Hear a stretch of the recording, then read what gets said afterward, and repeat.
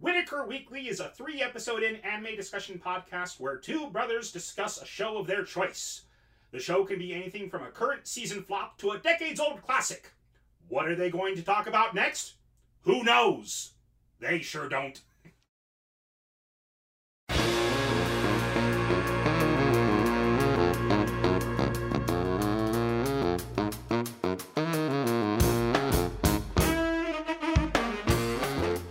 Andrew. I'm Lee. And this is Whitaker Weekly. Let's get right to it. All right, first off, the news. You found a couple of articles here. Yes. Now, at first I thought this was some sort of gag, but apparently it's legitimate. Attack on Titan Levi official laundry detergent goes on sale. Mm-hmm. And, oh boy, let me just open this link real quick. I'm pretty sure it's a brand name. I think it was Tide or something. Let me just double check. But it looks like just a bottle of bleach with Levi on it. It's definitely it looks like it's Tide based on the logo. It looks like it might be the Japanese version of Tide. Let me take a look at it. Yeah, except right now it says Attack. Attack. Uh-huh. But it's a thick blue font with a orange and yellow logo behind it, so it feels like a Tide logo to me. I'm not sure what Tide is called in Japan. It may be Attack. I don't know. Anyway.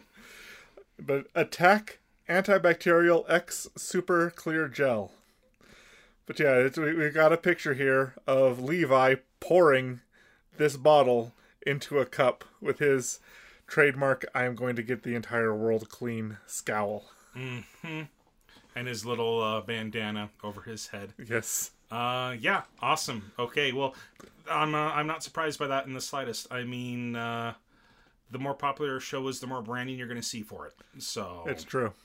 All right, next up, you found something for Fathom Events. Fathom Events has announced that they are partnering with Crunchyroll to release Mob Psycho 100 Season 2 premiere. Coming up first week of January, I want to say. Let me just open up the link real quick and confirm. So I want to say it was January 6th.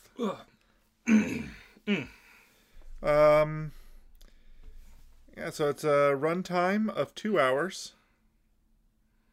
Mm-hmm. So it's going to have multiple episodes. Most likely. In theaters, January 5th. January 5th. Okay, good deal. Okay. Next up is some news that I found, and by found I mean I watched the Video Game Awards this last week.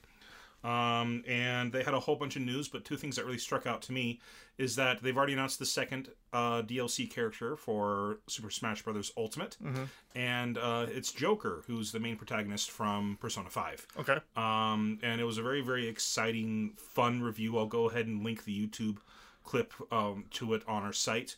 I'll just go ahead and let you guys watch it. And then Ed Boon, those of you who have been gaming for a long time may recognize that game. He accidentally revealed his next project at the Video Game Awards. He comes out and he's supposed to he's supposed to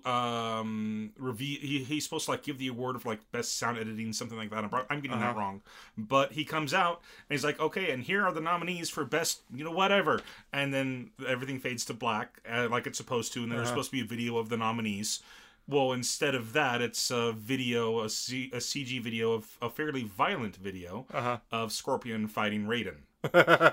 And for those of you who don't know who Ed Boon is, he is one of the creative minds behind the Mortal Kombat series. Yes. So it was...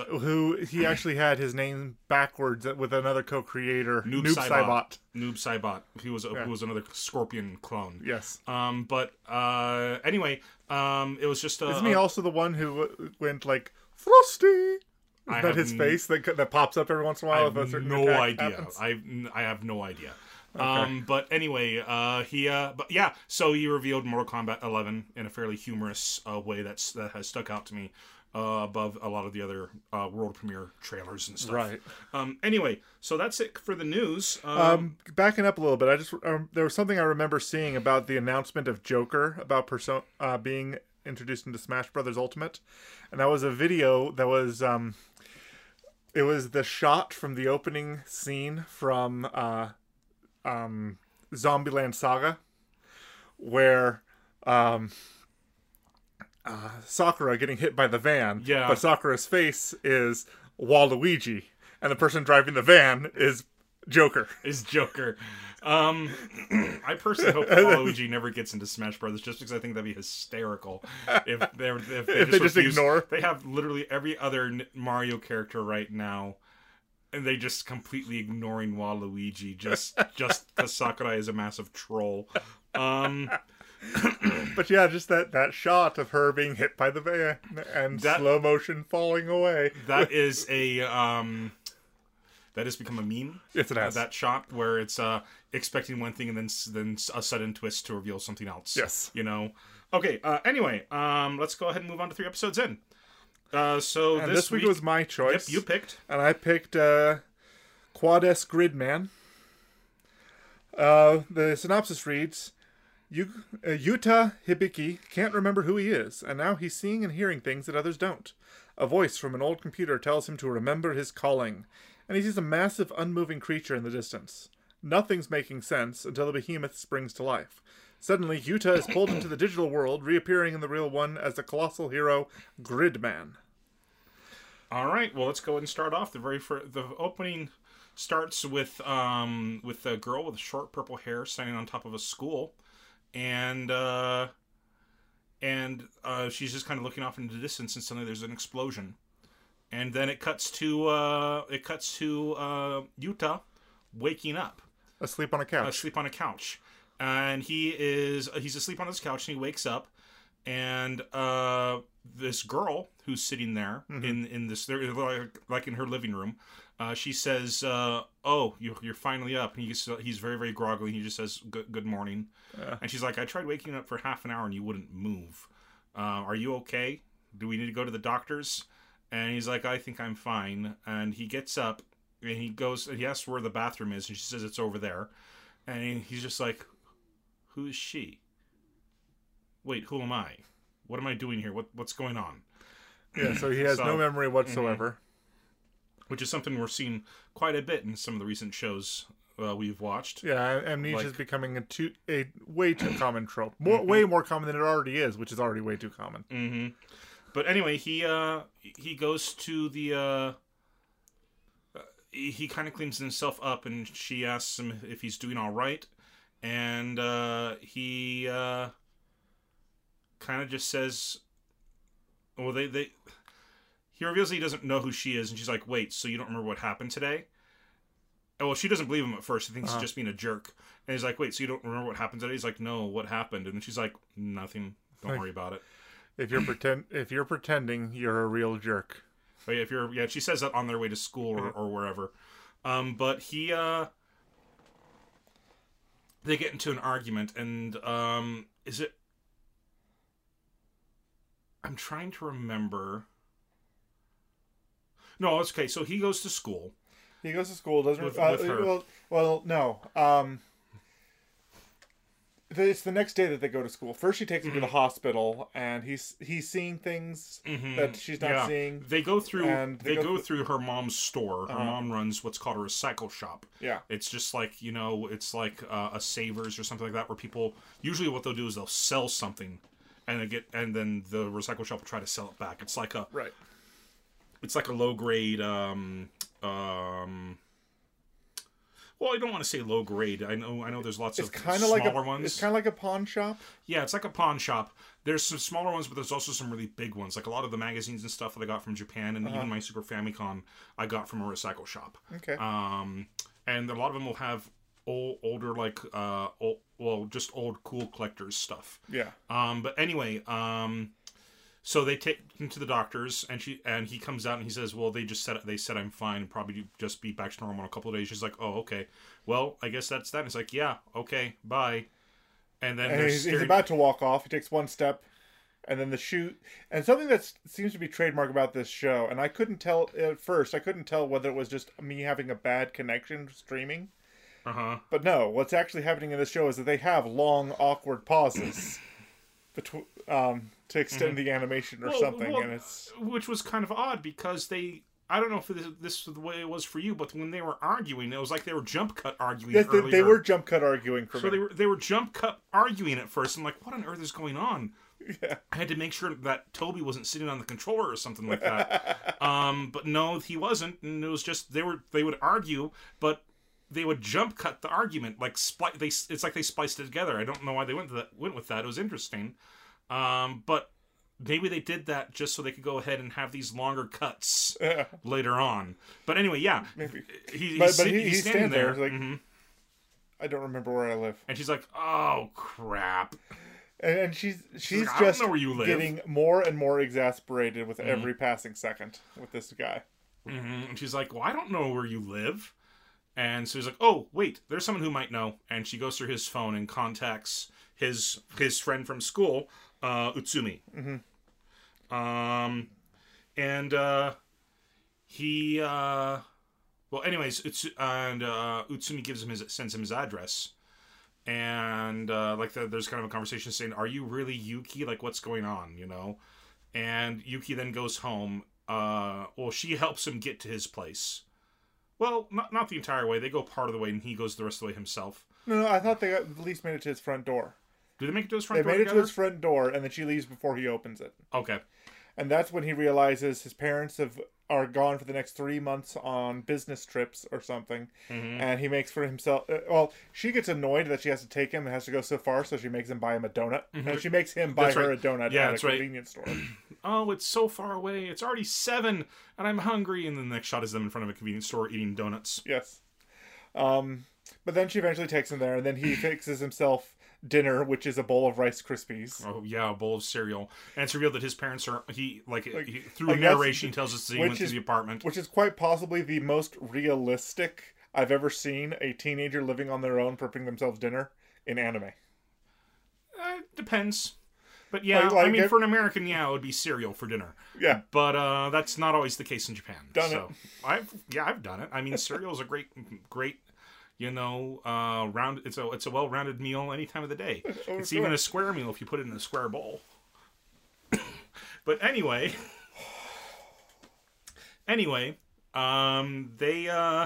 this is my sigh of disappointment.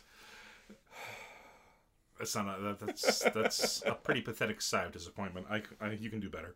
It's revealed that his parents are on a business trip and they're going to be gone for 3 months. So it's really just him, and he's weirded out, kind of living somebody else's life. Yeah. And the next morning, his friend meets him outside. Utsumi meets him outside. Yeah. He's like, "You really don't remember me?" "No, I don't. I'm sorry." He's like, "Well, it's okay. We only became friends in April, so we'll just pretend we're already friends."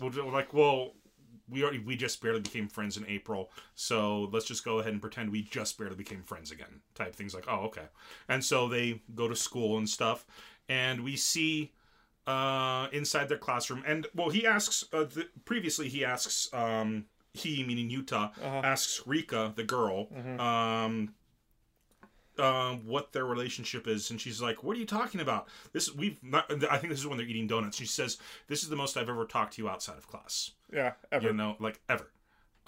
So don't get any weird ideas about us. Yeah. And then she is slouching in her friend's lap in a very, very weird position. Yeah. Her friend is sitting at her desk and she's got her back and head in her friend's legs. Yeah.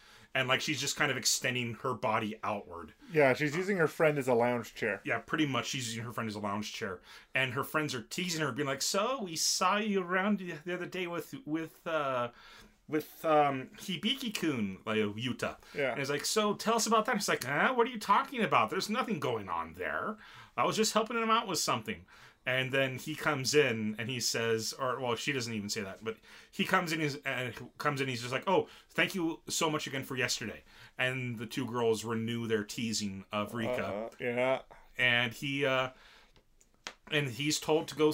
He's told by Utsumi to go sit at his desk, where his desk is, and his desk turns out to be next to the most popular girl in class. She's adorable, short, pink-haired girl.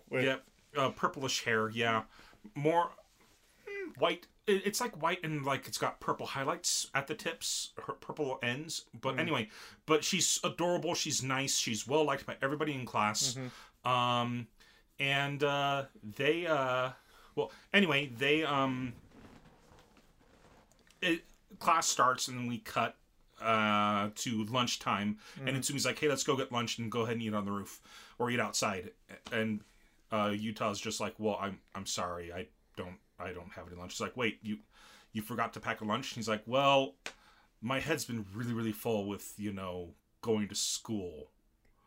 Or like with just school stuff. He's like, oh, okay. And then this girl who's sitting next to him, this super popular girl, Shinjo Akane, she says, oh, here, I brought extra. You can go ahead and have some of my lunch today. And she hands him a, what's called, shoot, you have it written down, the special dog. Yeah, the special dog. And it seems to be a hot dog on a hamburger bun, sliced long ways with a half of a hard-boiled egg on it, and other toppings. We should probably reverse a little bit, though, because we forgot that as soon as he realizes he has amnesia, that's when he starts hearing a voice. He starts hearing a voice calling his name. Yes. Like, immediately. So, right, this is back to the beginning of the episode, and he goes through, and that's when he goes through the girl's, like, after he leaves the bathroom, goes to the girl's mom's shop, and we see this old looking computer, like the kind that has parts that are still exposed to the open air. Well, that does. Well, he goes back to her place and then really sees the computer later. That is it. The computer that he sees later. The computer he sees later. I don't think so. Yeah. Because he says, I'm pretty sure he sees the computer early on. But anyways. Well, they may have caught a glimpse at it, but we don't get a really good look at it until later. Well, I'm pretty sure it's at the beginning, maybe, but he says Yuta, like he hears the name a couple of times. Well, he hears the name calling out to him while he's in the bathroom, and he's walking down the hall. So, well, he walks down the hall and he goes into the shop. So, because one of the reasons she takes him to the hospital is because he's seeing things in the computer screen. That's true. So he sees the computer screen, and then she's like, "Are you sure we should probably take you to the hospital?" Because she doesn't see anything. He sees the face of a cyborg or a robot in the screen, and she and is talking to it, and he's talking to it, and the robot's talking back. Yeah. And Reka, or let me get her name again. Rika, she's just like, we should probably take you to the hospital. And then while he's out there, he sees kaiju. He sees massive monsters. He's like, what are you talking about? Like, can you not see those things? They're all over the place. Yeah. And she's like, what are you talking about? There's nothing there. And so, so that's the very beginning of the episode. It's true. Okay, so back in this room, as he's sitting down, we see next to in the corner by Rika is these girls playing around with a volleyball. And right after, the popular girl offers this super dog to or the special dog to Yuta. He the ball goes flying through the air and knocks it out of her hand.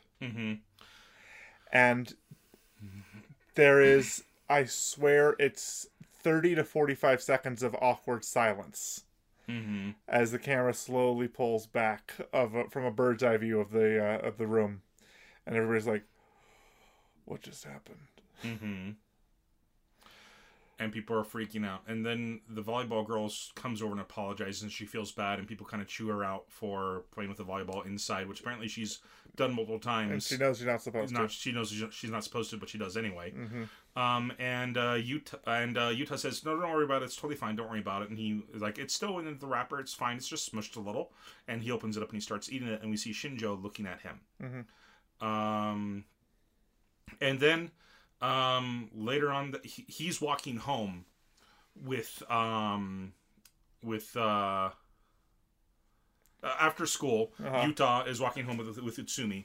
Yes. And as they're like, Utsumi tells him just how incredible it was that Shinjo gave him her lunch, because she's well liked by everybody. She's nice. She's got great grades. And one of the things that I wrote down that I really liked was Yuta asks Utsumi, do you like her? As in, like, are you romantically attracted to her? And there's just this great little bit where Utsumi denies it. And it's probably about 20 seconds of him just kind of rambling until he changes the subject. She's way out of our league, so don't even talk about it. Yeah, something like that. But I really, really enjoyed that. But it's around that time that a kaiju actually shows up Yeah, and starts. Oh wait, no, because they go to the shop first. they go to the shop. Mm-hmm.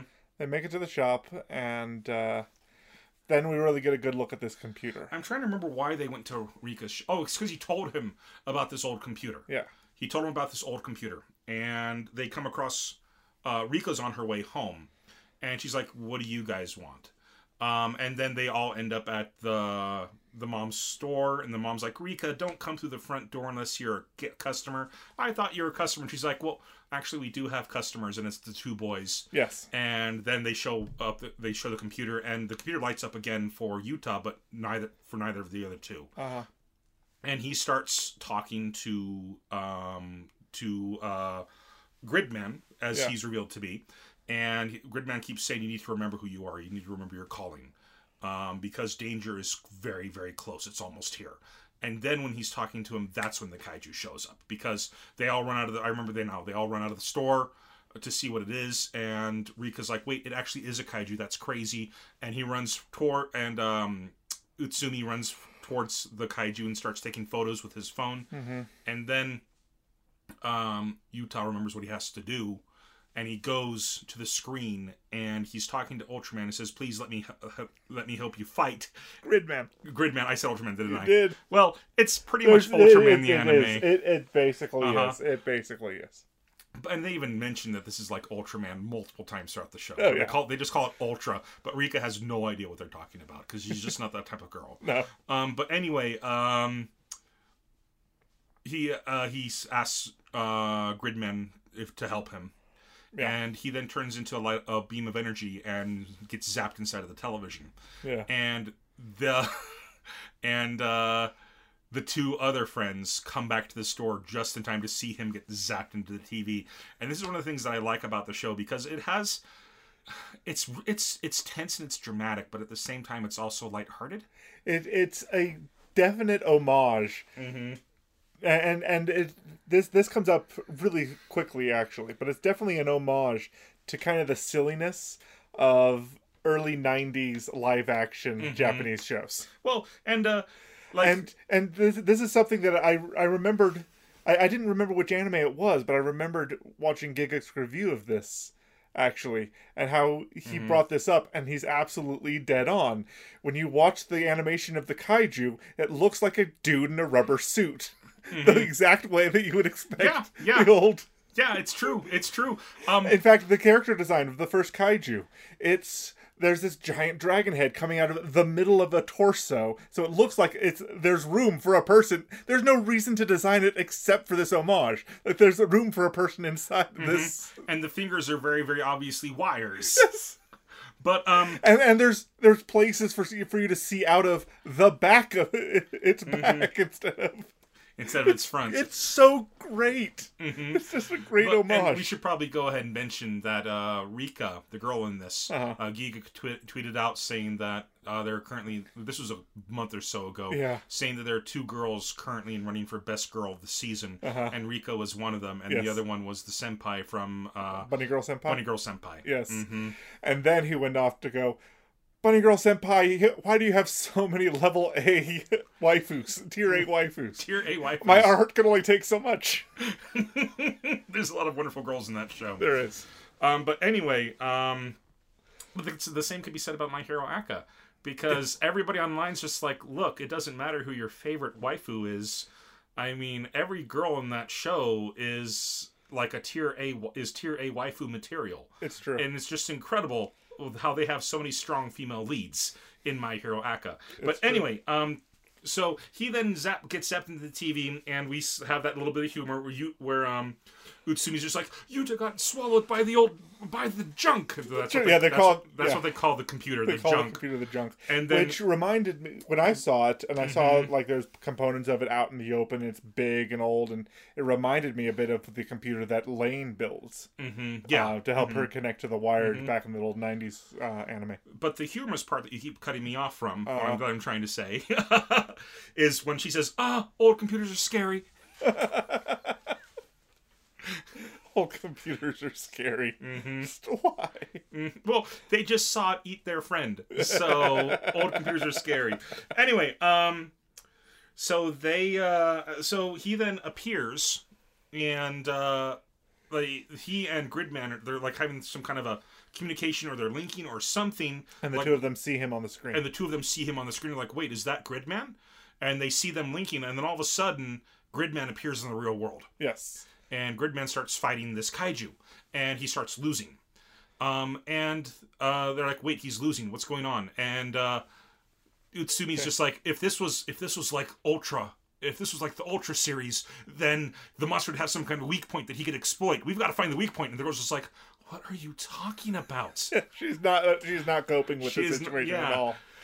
But eventually, she's like, wait, maybe we can talk to him and tell him something. They see the weakness. They see that like there's flakes of stuff coming off of the bottom of the neck. They're like, okay, that's where the weakness is. But we have to tell him how.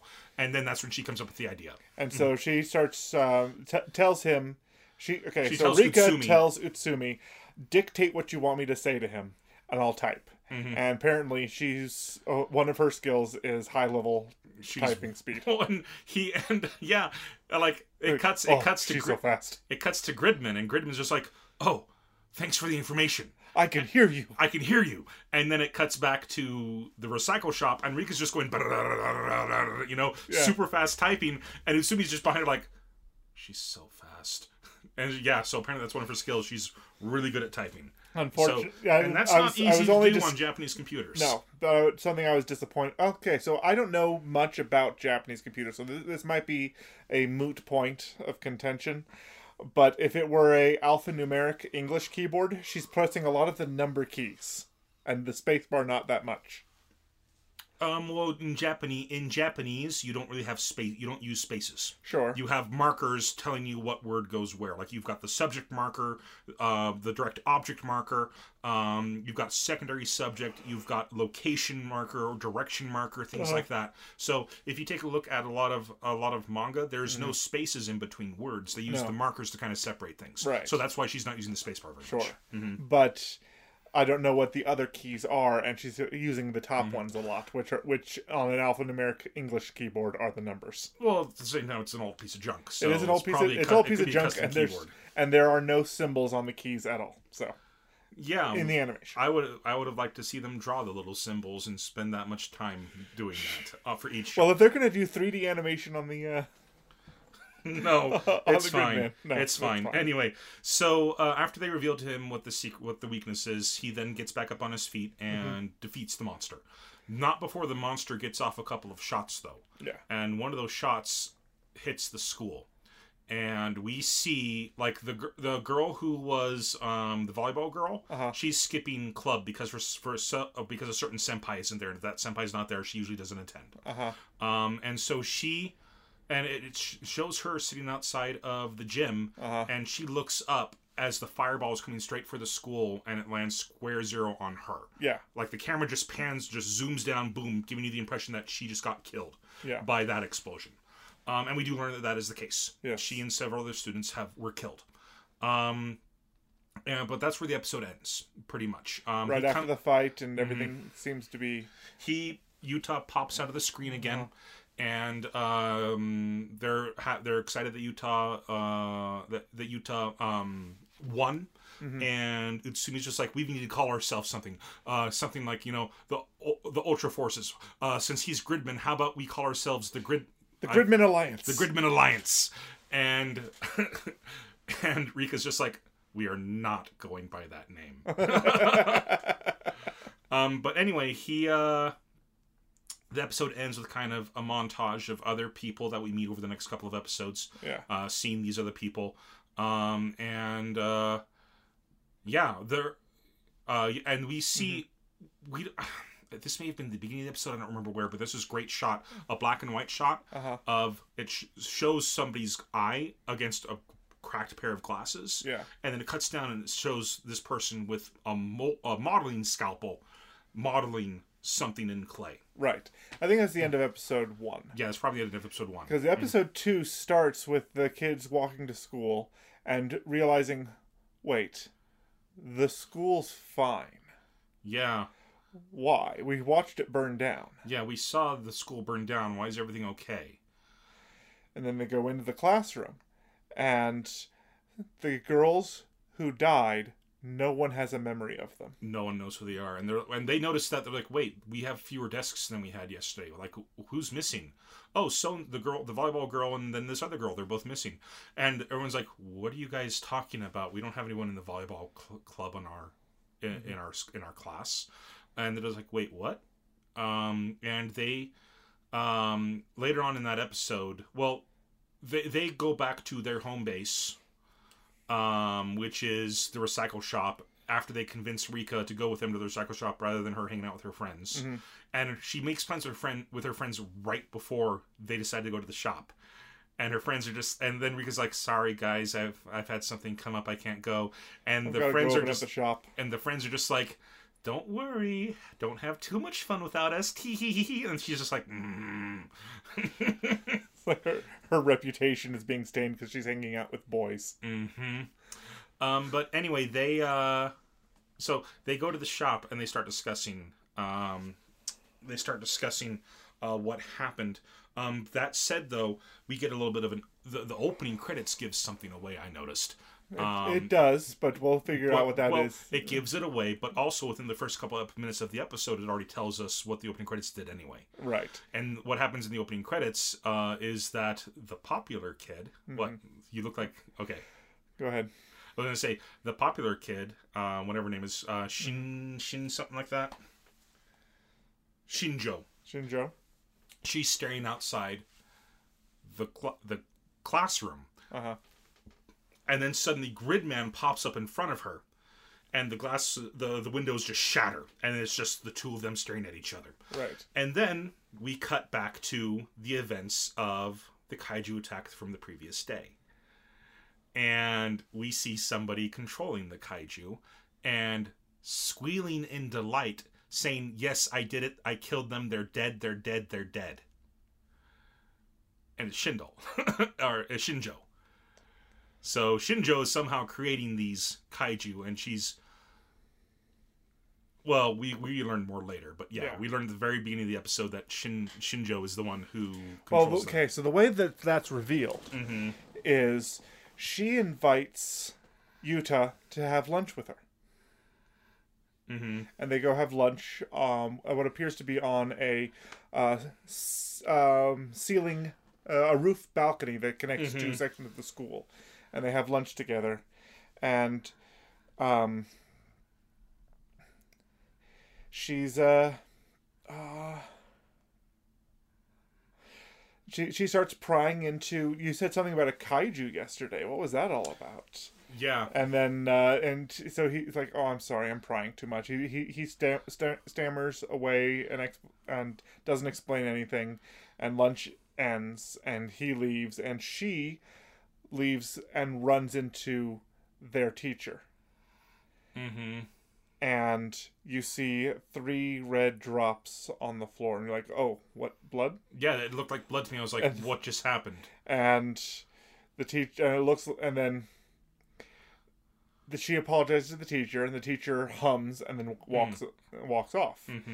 And then you see her in a completely different light. They have a hyper fisheye shot of her that just distorts her face completely, and you realize, okay, something's going on. And it cuts to her hand crushing the juice box she'd been drinking of and squeezing a few more drops out of the straw. Revealing it wasn't blood to begin with. Yeah, it definitely looked like blood, though, and I guarantee that's what they were going for. They were going for the blood look. A little bit later, she goes home. And her home is not what you'd expect a popular girl's home to look like. She has garbage bags full of something all over her room, and she's got these glass display cases, the 360 glass display cases, like columns in her room, and the space between the columns are just loaded with these full trash bags. And she walks across her room to the other side of it, where she's doesn't look like herself at all. It's a very yellow hue to the entire scene. And she puts on these what looks like safety goggles, now that I think about it. They're She puts on a pair of She glasses, puts on a pair of glasses, and they're tinted yellow, and it has the crack on it. Mm-hmm. So yeah, they look like the kind of glasses you might wear to protect your eyes from the glare of a screen. Yeah, or to protect yourself from when you're doing arts and crafts and things like that. Yeah, so they're not goggles per se, but they are safety glasses. Mm-hmm. They appear to be safety glasses with a crack.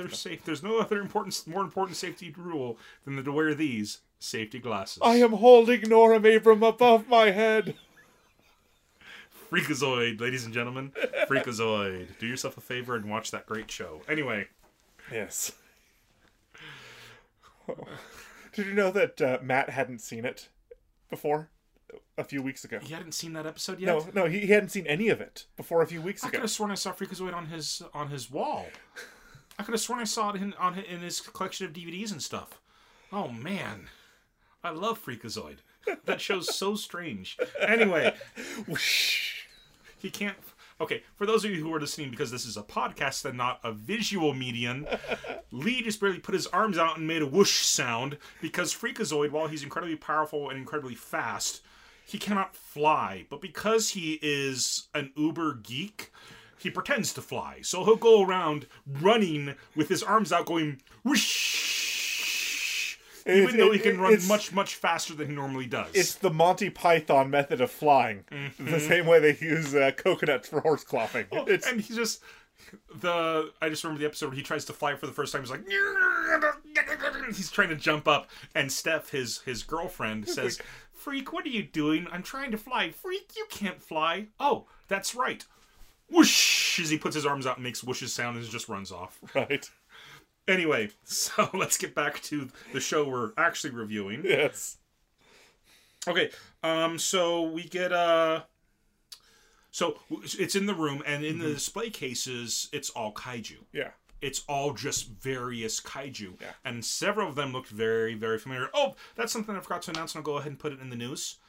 Trailer 2 for Godzilla King of the Monsters came out. Nice. And it ends with Godzilla and Gamora rushing each other. And I'm pretty sure it's Gamora, the three-headed... Yeah, Gamora's the three-headed... Yeah. Anyways, I'm probably getting the monster's name wrong, but it ends with Godzilla in that one.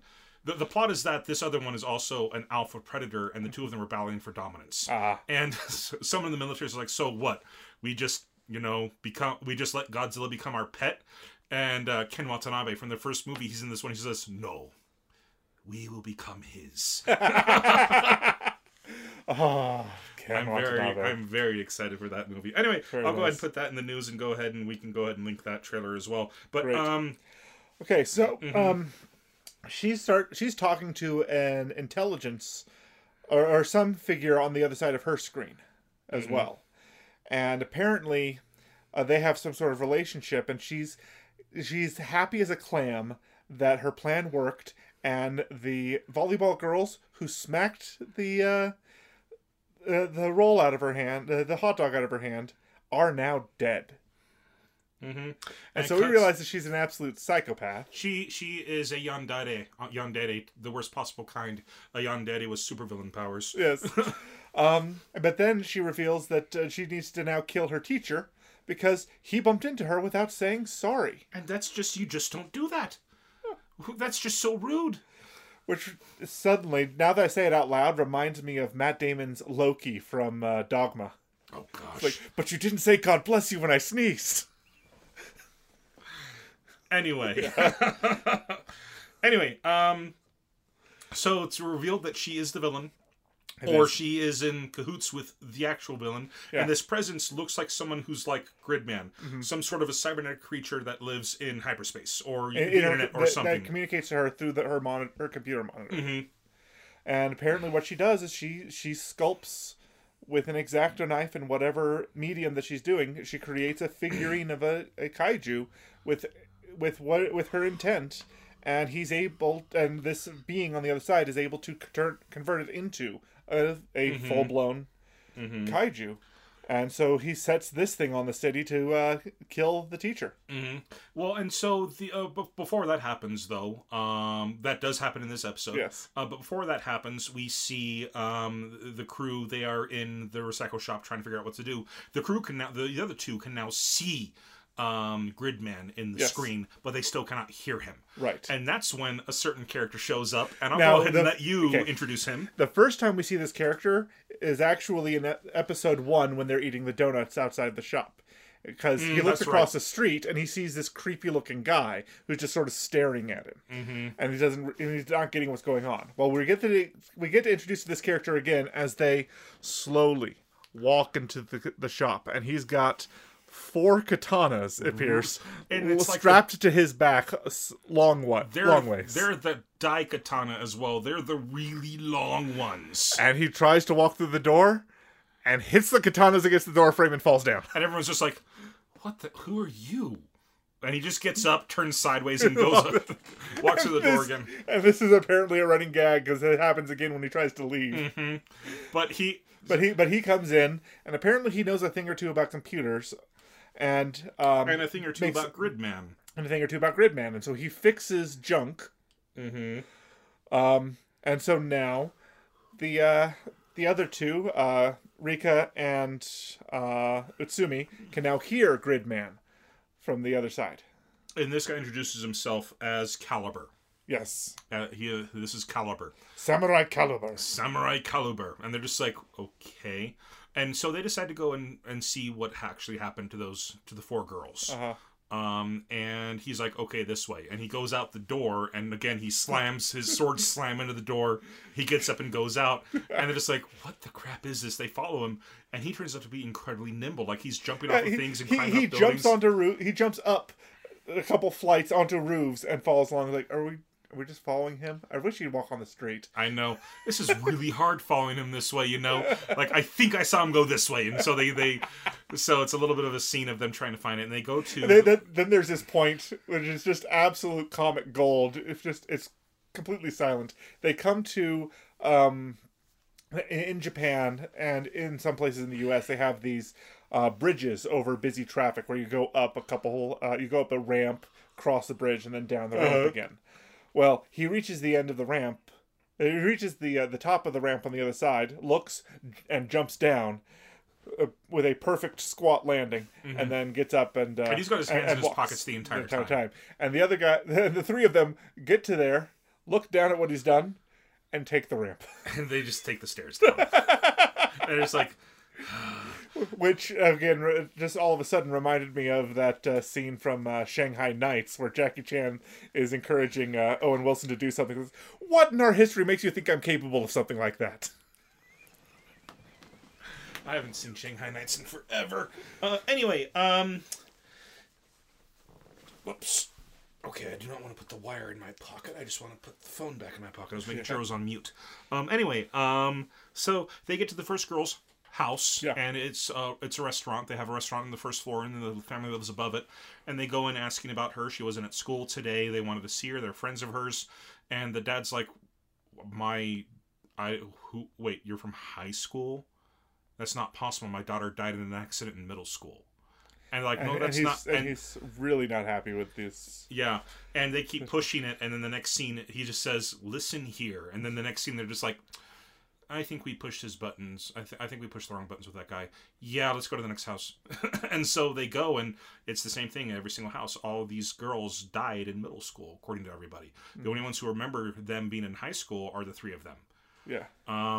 Which is also something that happens in the conversation that the popular girl has with the entity that she speaks with, is that she realizes, there's 3 people in my class who remember the girls I killed. Isn't that great? Mm-hmm. There's something going on here. Yep, there's something going on here. We should figure it out. And so that's when the kaiju attacks. Yes. That's when this kaiju is much more of like a Godzilla type. Before the one before was just a long-headed dragon. This one looks a lot like Godzilla, actually, just the way he stands. Yeah, he's standing tall. Looks like, maybe a Big Bird shape where the head of the actor inside the suit is too high for him. But he's got his 2 arms out, like either Godzilla or like the Dragon Zord from Power Rangers. Yeah. And the first thing it does is creates a beam cannon on its chest and fires the beam cannon, and it cuts to the girl, Shinjo, and she's just super excited, super giddy about this, and she's sent this thing out to kill her teacher. Yeah. And he, anyway, they rush back as quickly as they can to Junk, They and so I was about to say Shinji. I'm like, no, his name isn't Shinji. Utah. Utah. Thank you very much. The thing is, I've never actually seen Evangelion. Well, apparently it's coming to Netflix. I know. I don't have But- even less excuses to not see it. I just don't care. Okay.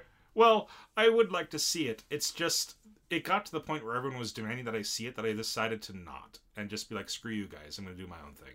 I would like to see it at some point, but I'll see it on my own and not because someone else forces me to. Anyway,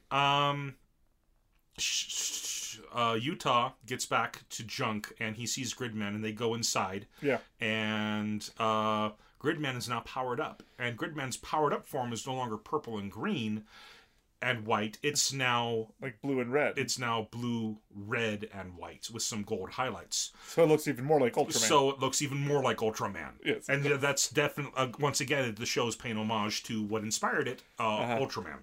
But anyway, but So they end up having a fight, and this thing apparently is able to because Gridman defeated the last one. She using his because of the way he defeated it. using his beam power. Yeah. Putting his arm in that pose. That Japanizing beam! Japanizing beam. But no. Yes, but so she built one that could reflect that power back at him, and so it does, and it hits him really hard with his own power, and she's super excited that it's working. And like and the computer that the junk starts sparking because every time Gridman takes damage, the computer reacts as well. Junk reacts as well. And so the kids are really freaking out, wondering what's going to happen. They're worried about Utah. They're worried about Utah, and they're worried about Gridman.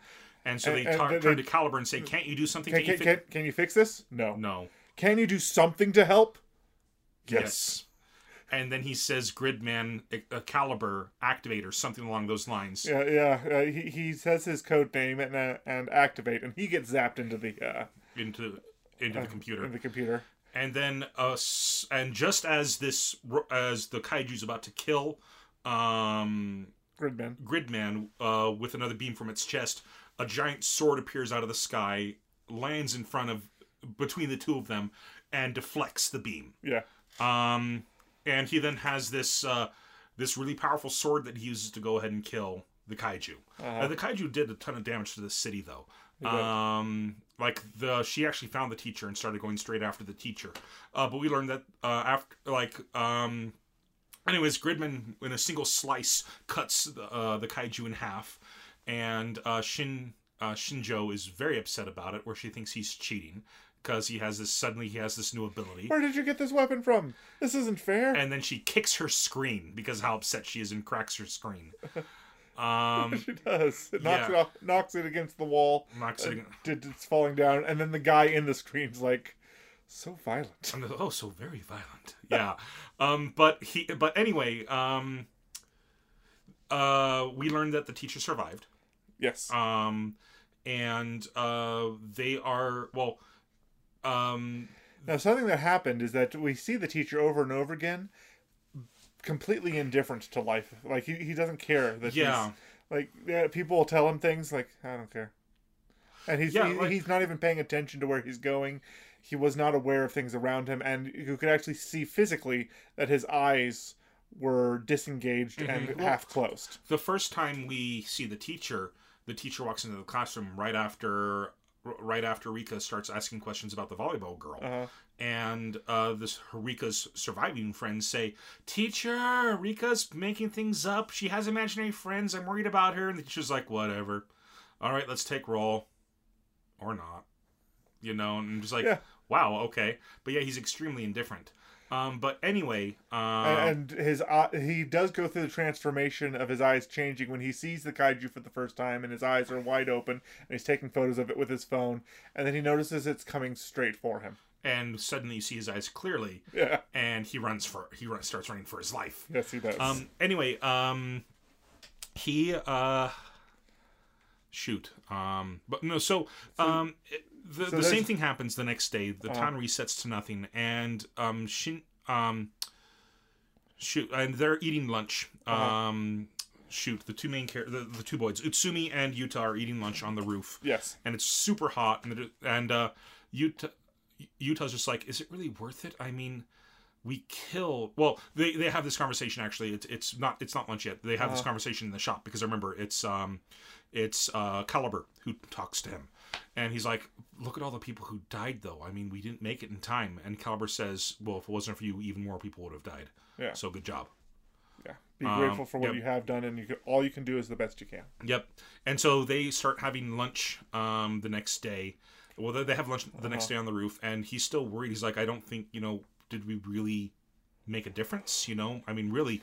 And then it's his turn, and he runs into the teacher the exact same way. He walks off the roof, walks in, and the teacher bumps into him, and he looks up at the teacher, and the teacher looks down, and you see the teacher's eyes behind his glasses, and he says, oh, I'm sorry, I should have been looking where I was going. Yeah. And the teacher has completely changed, even though he can't remember the incident with the kaiju now. And the psycho popular girl sees this. Yep, the psycho popular girl sees this, that the teacher's changed. And that's the end of the second episode. It is. And and that's where we actually first see the ending credits as well. Mm-hmm. They didn't have it with the first episode, and the ending credit seems to be a lovely montage of beautiful moments between the popular girl and Rika. Yeah. I haven't watched it just because I saw bits of it just because I was like, well, I need to watch the 3 episodes. So as soon as I got to the credits, what I did is I skipped like the last 10 seconds to see if there was a next time or if there was something that I had missed. And it was all credits the entire time. Yeah. So, and when I'm gonna watch this show on my own. I've really been enjoying it so far, and I'll watch the credits then. I mean, I'm not gonna go ahead. It's nothing really special. It's nothing really special, but at the same time, it's not like skip the credits, skip the credits, skip the credits. Excuse me, I'd like to report a hate crime. More Geekic references. Yep. Now there's a. No, it was a bit reminiscent of there's a My Hero Academia ending credit sequence that is just a montage of all the girls in class having fun with each other. Mm-hmm. So it's a bit reminiscent of that. Okay. But it's just the 2 of them. Yeah, because there are only the 2 of them who are named characters so far. All the other named character females have been killed. So. Except for, like, her mom. Well, her mom is still just mom, so she's not technically named yet. Right.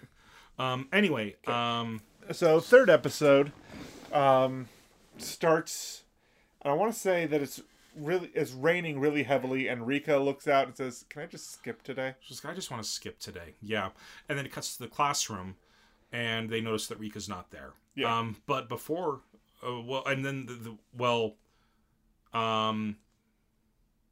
anyway,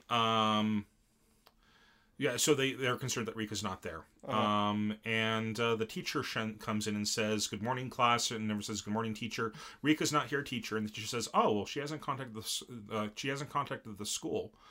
And then it cuts to before school starts, actually, we have Shindle giving some food to a kid with white hair. Yes. A kid that she says Auntie. She calls Auntie. And she says, "Here, Auntie, go ahead and eat this up, and I'll call you when I need you." And he says, "Okay." And and he's a very angry looking boy. He's a very angry looking boy with white hair. Yeah. And very weird looking clothing as well. Like he's got one of those scarves that just seems to be in a permanent angry jagged position. And honestly, his coat, the fringe of his coat have the flames that remind me of like the bad guys that Sasuke's older brother was in a gang Akatsuki? with in Naruto. Yeah, Akatsuki. Yeah.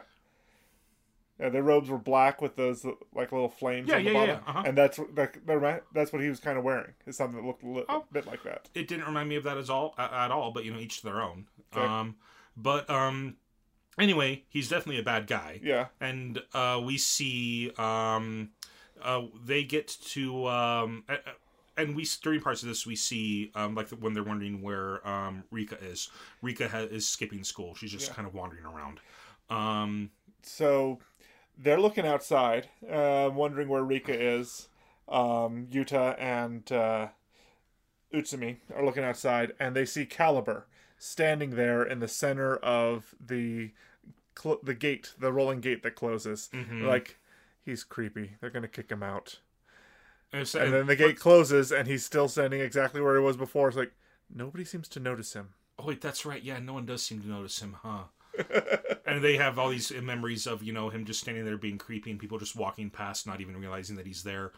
And they're still worried about Rika. And he says, well, you can just, what happens is, Utah's looking at his phone, looking at Rika's contact information on the phone, and that's when Utsumi teases him and says, "It's dial." He's like, "Well, you could always just call her," and hits dial on his phone. It's like, and he goes to listen to call her, and it cuts to Rika, and Rika has found Auntie, and Auntie's just scarfing down this bento.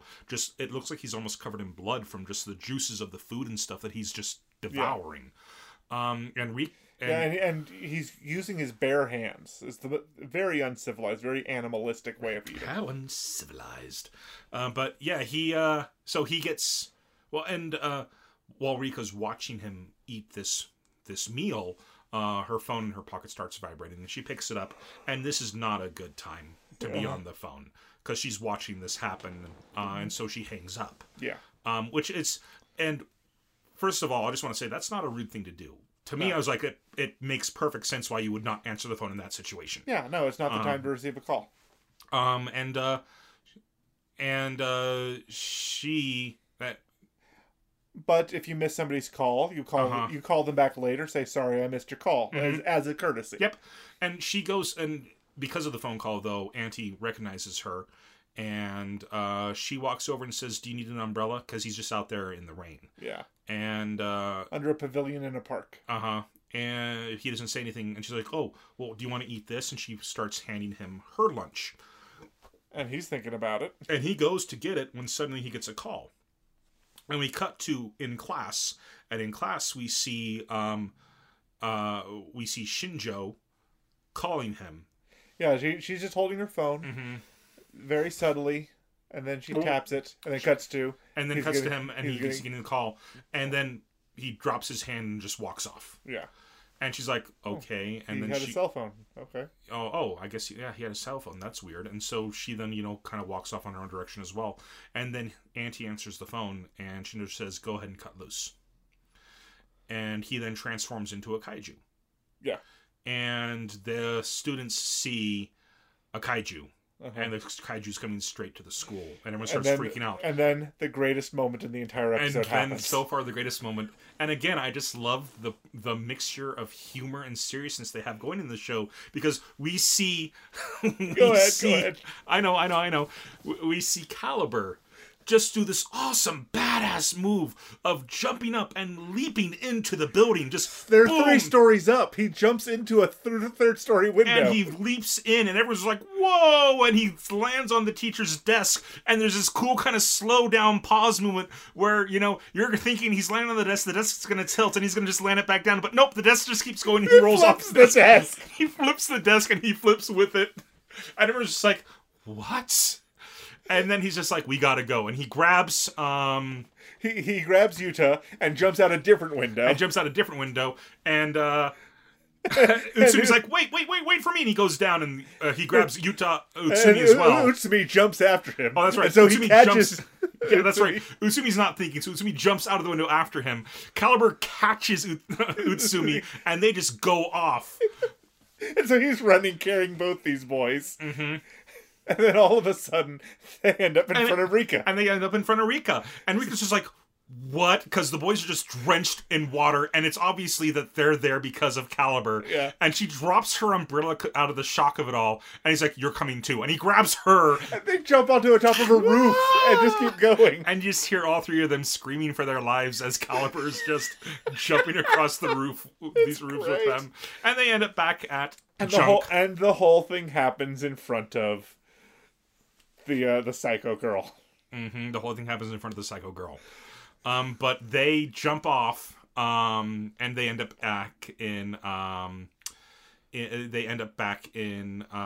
of Junk in the recycle shop. And Utah, in the last episode we forgot to say this, but Utah is given a transformation wristband type thing. I forget what it's called, but it's very, very common in these shows. Power Rangers, they had their morphine belts, but in Japan there was something on the wrist. Right. Same with Masked Rider or Kamen Rider. He had a transformation thing on his wrist that he would activate. Yeah. And so he has this and he activates it in front of the screen.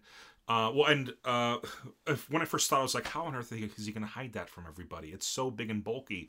But apparently it can change sizes. He hides it, or maybe it's disguised. It turns itself into a 80s wristband. It turns itself into a wristband, a wrist warmer. A wrist warmer that runs the length of his forearm. Yeah. But anyway, it then appears regularly, and he uses it, and he teleports and into whatever it world went off. Okay, so the chain of events was, she calls, Anti turns into a kaiju, the wristband goes off, Caliber jumps through the window. Yeah. It just boom, boom, boom, boom.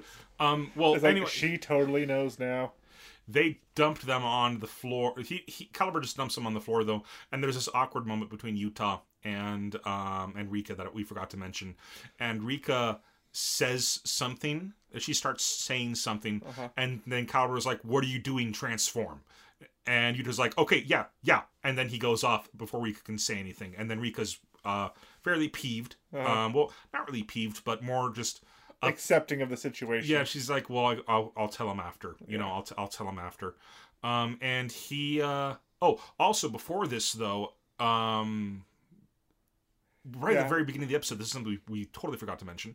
While they're talking, right after they were talking about how Caliber's standing there creepy, Yuta's friend Utsumi whispers to him, "Well, if you turn into Gridman, what if other humans are turning into the kaiju? What if you're killing real people?" And then Yuta just freaks out. He's like, "Am I killing people? Really? No, that's not good. I can't kill people." And then Utsumi realizes what he just did and apologizes. "Oh, no, I'm just messing with you. I'm just messing with you. Yeah, don't worry about it. You're not killing people. They're kaiju. Don't worry about it." Yeah. But so he then goes. Into the computer and he transforms into Gridman again, and they fight. And this. They start getting their butts kicked by Anti. And Anti starts talking to them, and Yuta freaks out, thinking that this is another human he's fighting. Yeah. And then they're like, "Well, can't..." And then it cuts back to the kids. And it's revealed that Anti... I don't know exactly when it's revealed, but it is revealed that Anti's power is... he's designed to reverse or copy the powers of whoever he's fighting. That's the next that happens in a little bit, because it cuts back and they tell Gridman's losing, and so they tell Caliber to go in and help him, and so Caliber turns into the sword again, and that's when Anti develops the two massive pairs of claws. Yeah. And that's when it cuts to the girl, and she's watching the entire thing from the classroom, talking about how the classroom is completely abandoned except for her. Yeah. And she's talking about how Anti was developed to counteract everything he does. Yeah. To copy everything that he does. And how excited she is now to finally see it in person, because up till now she's watched it from a drone. Mm-hmm. Yep. And so but anyway, they there's kind of a falling out between Utsumi and Rika, where well, have we actually discussed before the falling out? Well, they start arguing amongst themselves. That's what I mean. Okay. That's what I'm going on, where she says, "What? Wait. Well, there's a panicked look on Utsumi's face, and she wants to know what's going on, and he says, "Nothing, don't worry about it." And he's referring to how he thinks he's thrown off Yuta because he talked about possibly killing humans, and Rika's worried that her not answering the phone is what's throwing him off. Right. So they're both blaming themselves, but being typical teenagers and throwing insults at other people to throw the shade off of themselves. But anyway, so they have an argument, they have a falling out, and then they see the death of Gridman. Like, Gridman gets defeated. Yeah, Gridman gets defeated. Mm-hmm. Junk turns off, and they don't know what to do. they're completely devastated. They have no idea what they're going to do. And Rika, and it spends quite a lot of the next part of the rest of the episode, the next sequence in the episode. It spends a lot of time actually, with them being depressed and trying to figure out what to do next. They even well, and it shows Shinjo is now on top of Auntie in one of the shots, and she's just laughing because she did it. She won. She killed him. Yes. She's so proud of herself for having done it. And she even treats her Kaiju to breakfast. Yep. At an all-you-can-eat buffet, and he's just gorging. And that's the next. Hands. Yeah, that's the next. That happens obviously the next day. Next morning. Because but before that scene, we find out that Rika spent the night curled up in the chair in front of. She Junk. feels so bad about not being able to explain to him the reason that she didn't answer the phone or that she hung up on him, and she was planning on telling him when he came back, but now she can't. She's so upset about it that she's just kind of curled into the fetal position on a chair in front of the TV in front of Junk. And Mom comes in and says, "Whoa, you're here," and she's like, "Yeah, did you go to sleep last night?" "No." "Well, what about school?" "I'm going today." "Okay, well, here, come and get breakfast." And then the camera pans out, and we see that Utsumi also spent a sleepless night in the recycle shop. Yeah, on the other side of the shop. On the other side of the shop. Behind some junk, and the mom didn't see him. So they're both devastated by the loss of their friend, the death of their friend. And then it cuts to Shinjo having breakfast with at the all-you-can-eat breakfast buffet. Yeah. With Auntie, and Auntie's just scarfing everything down. And she says, So are you a human?" He's like, "No, I'm a kaiju." She's like, "That's right. You're my beloved little kaiju. There's nothing human about you at all," type thing. "I made you like this." And she's just so happy and so proud of herself.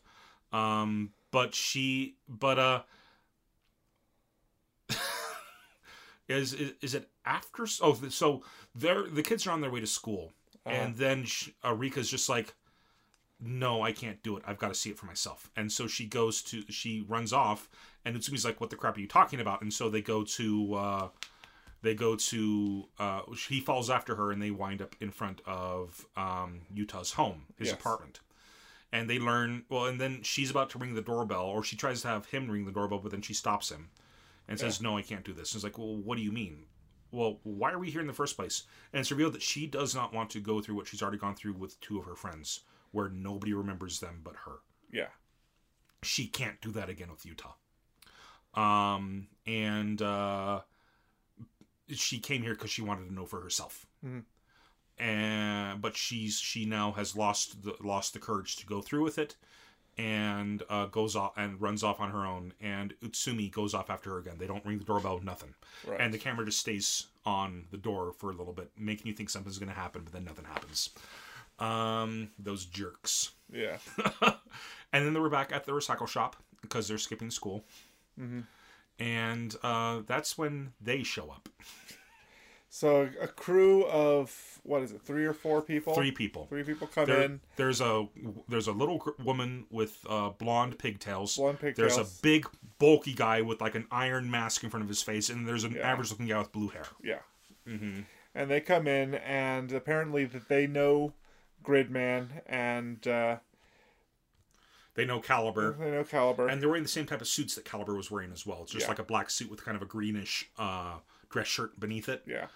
And they start ordering food from the cafe. They're like, "Whoa, there's a cafe at the back of this shop. What can I get?" "Oh, man, it's just a bunch of stuff that I hate. I'll go ahead and have a latte." "Oh, we'll make that 2 lattes. "Oh, I'll have a latte as well." "All right, make that 3 lattes. Make mine a set." "Wait, it comes in sets?" You gotta have a toast set? "It comes in sets? I'll make that 2 sets." "Oh, that's not available until 2. "Oh, wait, this isn't available until 2. Oh, man." And Rika and Utsumi are just like, "What the crap? What are you guys doing here?" "Oh, we're here to help Ultraman." "Well, or we're here to help," I just said it again, Ultraman. Yeah. "We're here to help Gridman." "Well, Gridman's dead." "You can't. Gridman's dead." "No, he's not." "No, he's dead, and so is Caliber." "No, they're not." "Hold on just a moment." They walk over to the computer. "Caliber, what the crap are you doing?" And then Caliber starts talking back to them. He's like, "Well, before that, no, they don't talk to him through the computer. The computer's busted. Oh, at this point. So there's like, "Do you usually ask?" So they ask him, "What can you tell us about our friend? Do you usually ask strangers about your friend?" Why don't you ask him yourself? Well, how? How do you usually contact your friends? Oh, that's And, right. it didn't even dawn on them to try calling him from the phone. Uh-huh. And of course, it didn't dawn on him to try calling them from the phone either. Well, but Rika calls, and they talk for a second, and then the blonde steals the phone and says, "Put Caliber on." Put Caliber on. What are you doing? What are you doing? And it's like, oh, well, Gridman has survived. Gridman has completely recovered, and we were lying in ambush waiting for the kaiju to show up again, but the kaiju's not returning. Get out of there and come back here. And so it shows Caliber comes through Junk's screen again, and they're all together and just like, so here, look, how about we just go ahead and draw the kaiju out? And so they have Gridman reappears in the middle of the city. And as Shinjo is celebrating the thing on her computer, says, "Oh, you may not want to celebrate right now. Well, why is that?" And then she sees that Gridman's alive. She's like, "He's lived!" And so she gets Auntie to go fight him. And this time, the Gridman is more prepared for him and puts up a better fight. And then they say, "Well, can you go help him?" And Max says, "Oh yeah, I can go ahead and do that." And Max is the guy with the metal plate in front of his face. Yeah. And he says his code word, and he zooms into the something about Ultra Tractor, something like that. And he Ultimate Tractor, and he transforms. He goes through the screen and transforms in the real world into this massive. Is a tractor tank. It's with two cannons. It's a tractor tank with two cannons, and it's huge. And he starts shooting at Auntie. Yes. And Max and then Gridman then merge, and Gridman can't be comfortable in that thing because he put his arms up like this. Yeah, he did. He put his arms up like this while Max turned into this massive pair of giant arms, and his arms, for those of you who are not watching the video recording of this, I just put my arms up as if I was doing like you're doing a muscle you're doing a muscle man pose with your fists up, but the arms attached to him going down. Yeah. And so Ultraman's arms are now in the shoulders of. Well, it's a good thing he's a giant robot, because that would hurt if he was an actual person. Right. And so he and Max have become this. He's got just a giant pair of arms now that have cannons on them. And there's some attachment that enhances his head. It's like a partial helmet mask thing that goes on him with the arms. And then they fight, and Auntie hits him with something. Ultraman counters, and they counter each other a couple of times. And then Auntie uses his ultimate attack with this massive beam of energy.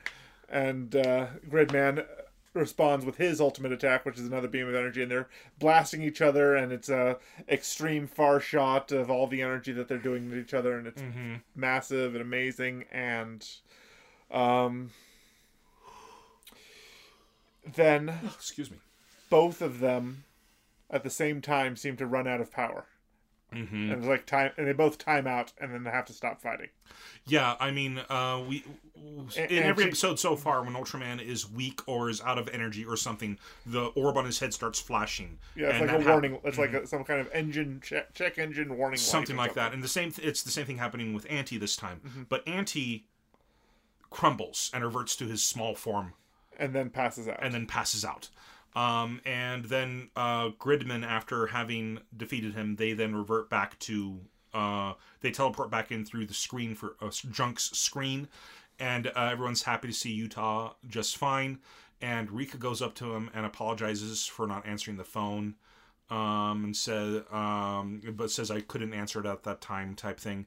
And then she runs off behind the curtain that separates her home from the recycle shop, and she's got this kind of little happy smile that Utah's fine. And we see the next day people are getting ready for school again, and we see Auntie standing outside of Shinjo's house, and Shinjo again has a bag of food. But instead of handing it to him this time, she slams it on his head and walks off. And that's where the episode ends. So, yeah. So Auntie's still alive, and he is no longer allied with Shinjo because of that treatment, I assume. Oh, wow. And yeah, that's where the 3 episodes end. All right. So what are your final thoughts? It's a lot of fun, but I don't know if I'm going to be able to watch it this season. Okay. I just have a lot on my plate right now, Uh-huh. and it's a lot of fun. But the first 3 episodes didn't grip me story-wise the way that other shows have. Okay. I enjoyed it. I'm probably going to keep watching it, though I may hold off until, I don't have quite as many shows to watch, but that just, I have so much that I'm just trying to get done Right. as well. But yeah, I enjoyed it. It's real good. Some people think it's one of the best shows of the season. I'm not convinced. I think it's really, really good, but I don't know if it's one of the best shows of the season. It might get really good, and there might be some things that happen in past the first 3 episodes that really hit it home. So, to those of you listening, go ahead and leave us a comment, either on Whitaker Weekly's Website. Discuss. That's what I was thinking of. The Discuss chat for this episode, or in the comment section for this the YouTube video. Okay. All right. Yeah, I enjoyed it. I would like to watch more of it. I just don't have a ton of time to watch a lot of things right now. Right. I'm trying to get the beta done for my book, and I've got so much other stuff to do. But anyway, next week it's my pick, and I'm very excited for this show because it's Studio Bones at their weirdest. And Studio Bones is just an incredible, incredible studio. Either they knock things out of the park or it's garbage. And I'm hoping that they knock it out of the park with this one. I've heard some really good things about this show. But this is Dragon Pilot. Dragon Pilot. And this synopsis is from Google. We will be watching it on Netflix. But Netflix's synopsises are usually pretty terrible, so I just found this on Google. Okay. Hisone Amakatsu, is a rookie in the Japan Air Self-Defense Force, located at the Gifu Air Base. While there, a concealed dragon, Masotan, chooses her to be his pilot, which leads her to discover that being a dragon pilot is her destiny, and she undergoes fighter pilot training for an upcoming mission for Hisone and the other dragon pilots. The pilots eventually go on the mission under the watchful eye of the command center. Okay, then. Now you and I, we saw the trailer. We watched the trailer for this, and yeah, it animation wise, it reminds me a little bit of what is it? Little Witch Academia. Yeah, it does. It does have that vibe to it, where everything's kind of cutesy. Everything's cutesy and exaggerated motion animation. But for those of you who haven't seen the trailer yet, there's this great part where the dragon, in order to get the pilot inside of itself, eats the pilot. Yes. And then the pilot has to climb through just this slimy dragon's throat to get to the cockpit. Yeah.